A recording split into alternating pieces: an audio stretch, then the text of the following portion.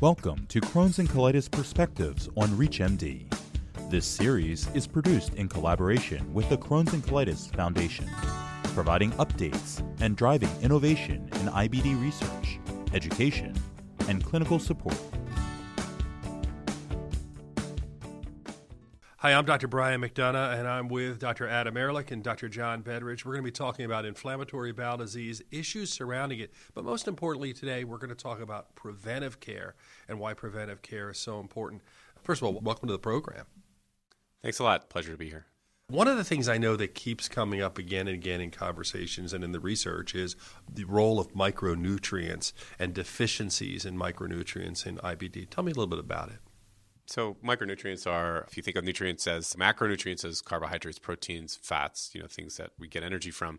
Micronutrients are essential parts of our diet that are more like vitamins, and not always vitamins, but you can think those. And in inflammatory bowel disease patients are at particular risk for being deficient or insufficient in some of these micronutrients, specifically iron, vitamin D, and in some cases others like B12. One of the things we don't do a lot, at least I know in primary care, is screen perhaps as much as we should. Be thinking about this. Are there efforts in education to try to help, and how important is the screening? Yeah, so I think partially it depends on which of the two diseases you have, right? So B12 is absorbed in the terminal ileum, and so if you have Crohn's disease affecting that area, you might not be able to absorb it as well, and you might be low. Ulcerative colitis patients don't have generally B12 deficiency because they don't have a problem with the absorption in that location. So for me, when I see a new patient with inflammatory bowel disease, especially Crohn's, I'm checking a B12 level first time. If they've had terminal ileal resection, a part of their ileum resected, therefore they're not able to absorb the B12 there, I'm checking it in those patients. And I'm routinely checking iron and vitamin D at least once as well. So you're looking at those things and it's part of your routine. What about somebody in primary care? Should they be doing it as well, or leave it to you, or what is your recommendation? I think whatever works, and I think it's a collaboration always between myself and my primary care providers in my area. And I think a lot of them in my area prefer that I do it because I have, like Dr. Ehrlich was saying, depends what you have and what your history is. And so I may do more screening and with regards to micronutrients in some patients. With active disease, for instance, I check their iron more often if they've been flaring versus someone who doesn't. And I'm really the one who knows that. So in general, I take responsibility for most of that type of screening or evaluation. And again, in talking about the role of iron, it's something you can make a difference as you do it, as you measure. What do you suggest as far as that? Do you check and give iron supplements, take it away? What do you do? Right, so I think that's an important gray area and actually something that probably a lot of us do differently. But I think that one thing in my practice over the last 5 years that's changed the most is effectively screening for and treating iron deficiency anemia.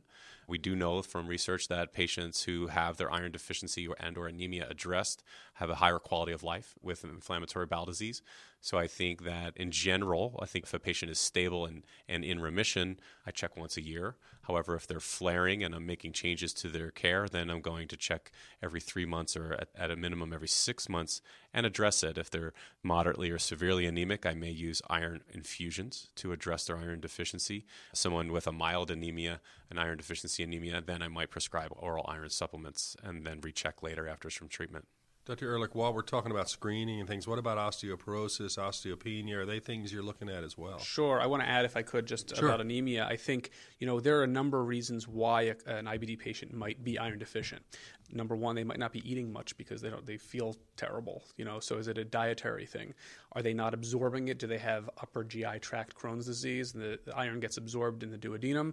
If the duodenum is affected, you might not be able to absorb it. But probably the most common reason is from inflammation. If you have a lot of inflammation, your body is just not absorbing iron. You can take all the oral iron pills that you want, but it's not going to do much besides cause some GI upset. So I think we have to understand what the underlying cause of the anemia is, and therefore we can treat it. So if you may need IV iron, if they're severe, but also if they're not absorbing well. And then moving on to the osteoporosis. Yeah, so the osteoporosis. So the most common reason probably in the adult patient population for osteoporosis is steroid use. And we see patients who have been on multiple courses of steroids over long periods of time, and we know that those patients are at risk for developing osteopenia and osteoporosis. So there are some guidelines in the GI world about who to screen with DEXA scans, but most of my patients, I'm getting it at least once. I saw someone today had multiple courses of steroids in the past, they're getting a DEXA scan to see where they are. They're young, generally speaking, and there's something we can actually intervene on early to prevent fractures, 30, 40 years down the road. Following up a little bit on we go from infection, or follow up maybe go to infection, I was thinking about some of the risks that they might be at. For instance, pneumonia. Is that a concern for people with IBD? Yes, we know that patients with inflammatory bowel disease and active disease, regardless of what medications they're on, have a higher risk for pneumonia, especially Crohn's patients. However, inflammatory bowel disease patients on immunosuppressing medications, and this is a disease of one's immune system. So most of our effective therapies for moderate to severe disease all involve some sort of suppression of the immune system to some degree. And some medicines more than others will suppress the immune system. Corticosteroids are probably the most profound, and certainly patients on those medicines are at risk for pneumonia. We know for sure that they're at higher risk. And then other things like anti-TNF biologics, direct-acting immune suppressants like methotrexate or azathioprine. So in general, I do try to identify all patients who are either likely or are on immune suppression for inflammatory bowel disease. We know that vaccination for pneumonia is helpful and does prevent pneumonia with Streptococcus pneumoniae, which is a very common, but also a common cause of severe pneumonia. It doesn't cover all types of pneumonia. It doesn't prevent all pneumonias, but it could help keep someone out of the ICU or out of the hospital. And it's a series of shots. So patients who are immune suppressed, according to the Centers for Disease Control, should receive the 13-valent pneumococcal vaccine, and then a short time later, usually about 2 months, receive the 23-valent pneumococcal vaccine, and then a booster 5 years later of the 23-valent. Go back with the 23. Yeah, 5 years later as a booster if they're immune suppressed. What about if they're immune suppressed, like a shingles vaccine, like basically you might want to not go with the live form, obviously, right? Right. So the shingles vaccine that was available up until 2 months ago or so was a live virus. Right. And so that was one that we tried to avoid in patients that were immunosuppressed. The new vaccine that was approved in the last month or two is a non-live virus. And so while there are not yet formal guidelines on using it in IBD patients, I suspect that will become a routine thing, and we should probably be using it in all of our patients.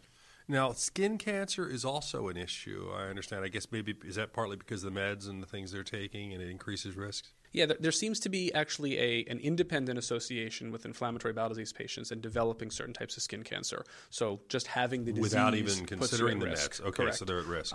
But then on top of that, we know that some of the medicines that we prescribe can increase the risk as well. So the thiopurine medications, azathioprine and Imuran and 6-MP, can increase the risk generally of non-melanomatous skin cancers, basal and squamous cell cancers. And there seems to be an association with the anti-TNF biologics with possibly increasing the risk of melanoma. And so any of these patients that are on immunosuppression should be getting yearly skin exams by a dermatologist. Obviously, I'm somebody who's always preaching about not smoking, so everybody should quit smoking. But why in this group is it so important to quit smoking? One other thing about the skin cancers, and I think it's important to note, is a lot of patients will have trouble getting in with their dermatologist. And I think you, as a primary care doctor, you could probably attest to this, that if they came to your office for a skin exam, I think that is if they can get in with their primary care doctor. And also I try to encourage self-examination and an idea for this, and just a heightened awareness about these things can be very important. Obviously, if you can get in with a dermatologist for a yearly skin exam, that's ideal. But I agree, but that's a great point because, most of us are trained to, and even if we recognize something that we're concerned about, we can always get them in quicker if there's a suspicious mole or something like that, but we'll pick it up. Or even take a biopsy. Maybe you take a biopsy right, exactly. in your office, so I think that's important. And the smoking, especially in Crohn's disease, I talk to patients about it. It's one of the few things you can personally do to make your Crohn's better, or at least keep it from being worse. And it really is such a strong, important factor for any number of things, especially in Crohn's disease, that are going to harm a patient. More likely to be hospitalized in smokers, more likely to require surgery in smokers, more likely to have need for a second or third surgery in smokers. And disease flares are more common. And actually, we know some data that if they quit smoking in about 2 years' time, that we can already show a decrease in the number of flares of active disease in that individual who quits smoking. So it's paramount, and it's something that I think it's a hard thing because quitting smoking is so difficult, but it's really another thing I talk about is getting back on the horse, because it really takes a lot of tries habits to effectively quit. And for every time you try and fail, you're getting that much closer, getting back on the horse and quitting smoking is essential. Now, I've seen it with patients also, if the younger patients with colitis who, if they go out and they're not eating as well and they're out with their friends drinking or whatever, they seem to be more likely to have flare-ups at that time too. Is there a link between the diet and alcohol and going out and increasing those chances? Yeah, the thing about diet is it makes logical sense that the diet's going to affect IBD in some way, either as a predisposing factor, as an exacerbator. We don't have great data that particular diets either cause IBD or exacerbate IBD. There are definitely folks that have certain sensitivities and say, the common example would be a Crohn's patient who has a stricture. You want to avoid high fiber foods, roughage, and things like that because that's going to be harder to digest. But I have a real hard time telling patients, hey, you should avoid this or you should eat that, because I don't have a lot of great data. I say a lot of it's experimentation. What might be great for you might not be good for someone else. And I have tons of patients that I can point to and say, I feel terrible when I eat salad. And the other guy says, I feel great when I eat salad. So it's so hard to know ahead of time where someone's going to be. I don't know if you have that experience. I agree. I think with diet, it's tough because it makes perfect sense that what you put in your body will affect this disease, this immune system disease that affects your gut and your digestion. However, digestion is so complex. And individuals have a diet that typically is fairly complex. And what works for one person is going to maybe not work for others. And there's so many other factors. What I tell patients in general, I try to say, sure, eating healthy makes sense. So let's try to focus on eating well, meaning a diet focused on lean protein, avoiding excess sugar, avoiding excess fats. The same things that are going to make any person feel upset to their stomach or have upset digestion is going to probably affect you even worse. So if you could, get the nutrients we talked about and make sure that you're eating, because you have this inflammatory condition, your body needs that energy to deal with this disease without trying to be too exclusive, because I find mostly that's the big problem. Right. Patients try to exclude things and they end up losing weight, becoming iron deficient, and having other problems. We only have a short time left, but I think one of the big things is, this is probably new to a lot of people, thinking of all the preventive ways, putting it together in one segment like this, talking about it. Are there resources, places people can go to for help? So first of all, talk to your doctor. Okay, so if you're a patient with inflammatory bowel disease, your GI doctor is one of your best resources. Your primary care doctor is one of your best resources. The Crohn's and Colitis Foundation has a ton of resources for everything, preventive care, and support groups and information about your medications, and that's where I direct folks in almost all circumstances. First visits with them, get a little card about the Crohn's and Colitis Foundation. It's a good resource for them, yeah, for sure. And what about for providers? The primary care providers to find out things? Right. So I think, same resources are tremendous, for our providers, both gastroenterology providers and primary care providers. I think it's important to remember that as gastroenterologists, a lot of us who we talked about at the beginning may be doing a lot of this for our IBD patients. And there's mnemonics. One thing I did when I was doing a little more teaching was there's something called IBD hints that we just use to touch on a lot of the stuff we talked about here. That's been published in the Inflammatory Bowel Disease Journal earlier this year. But there's others. There's guidelines in the American College of Gastroenterology for preventative care and IBD that came out last year. That is excellent resource for providers, and they can find these online or in print form. Dr. Adam Ehrlich, Dr. John Betteridge, one last question. What didn't I bring up that you wish we had talked about, or at least end the interview discussing? I would say, one of the most important things that I think is overlooked is the relationship between the GI and the primary care doc. A lot of our patients are young. If they see a primary care doctor, maybe it's once a year because they need a physical or something, and they're not getting routine primary care like potentially some of our older patients. And it's hard to know, for me sometimes, I say a patient, hey, go get your pneumonia vaccine, if they're going to their primary care doctor or not. And so I think communication between the primary care doc and the GI is something that we really need to focus on. And I need to probably do a better job also of calling the primary care doctor and say, hey, can you make sure they get this, or make sure you check that to make sure the patients are getting the best care they need. Right. Anything else?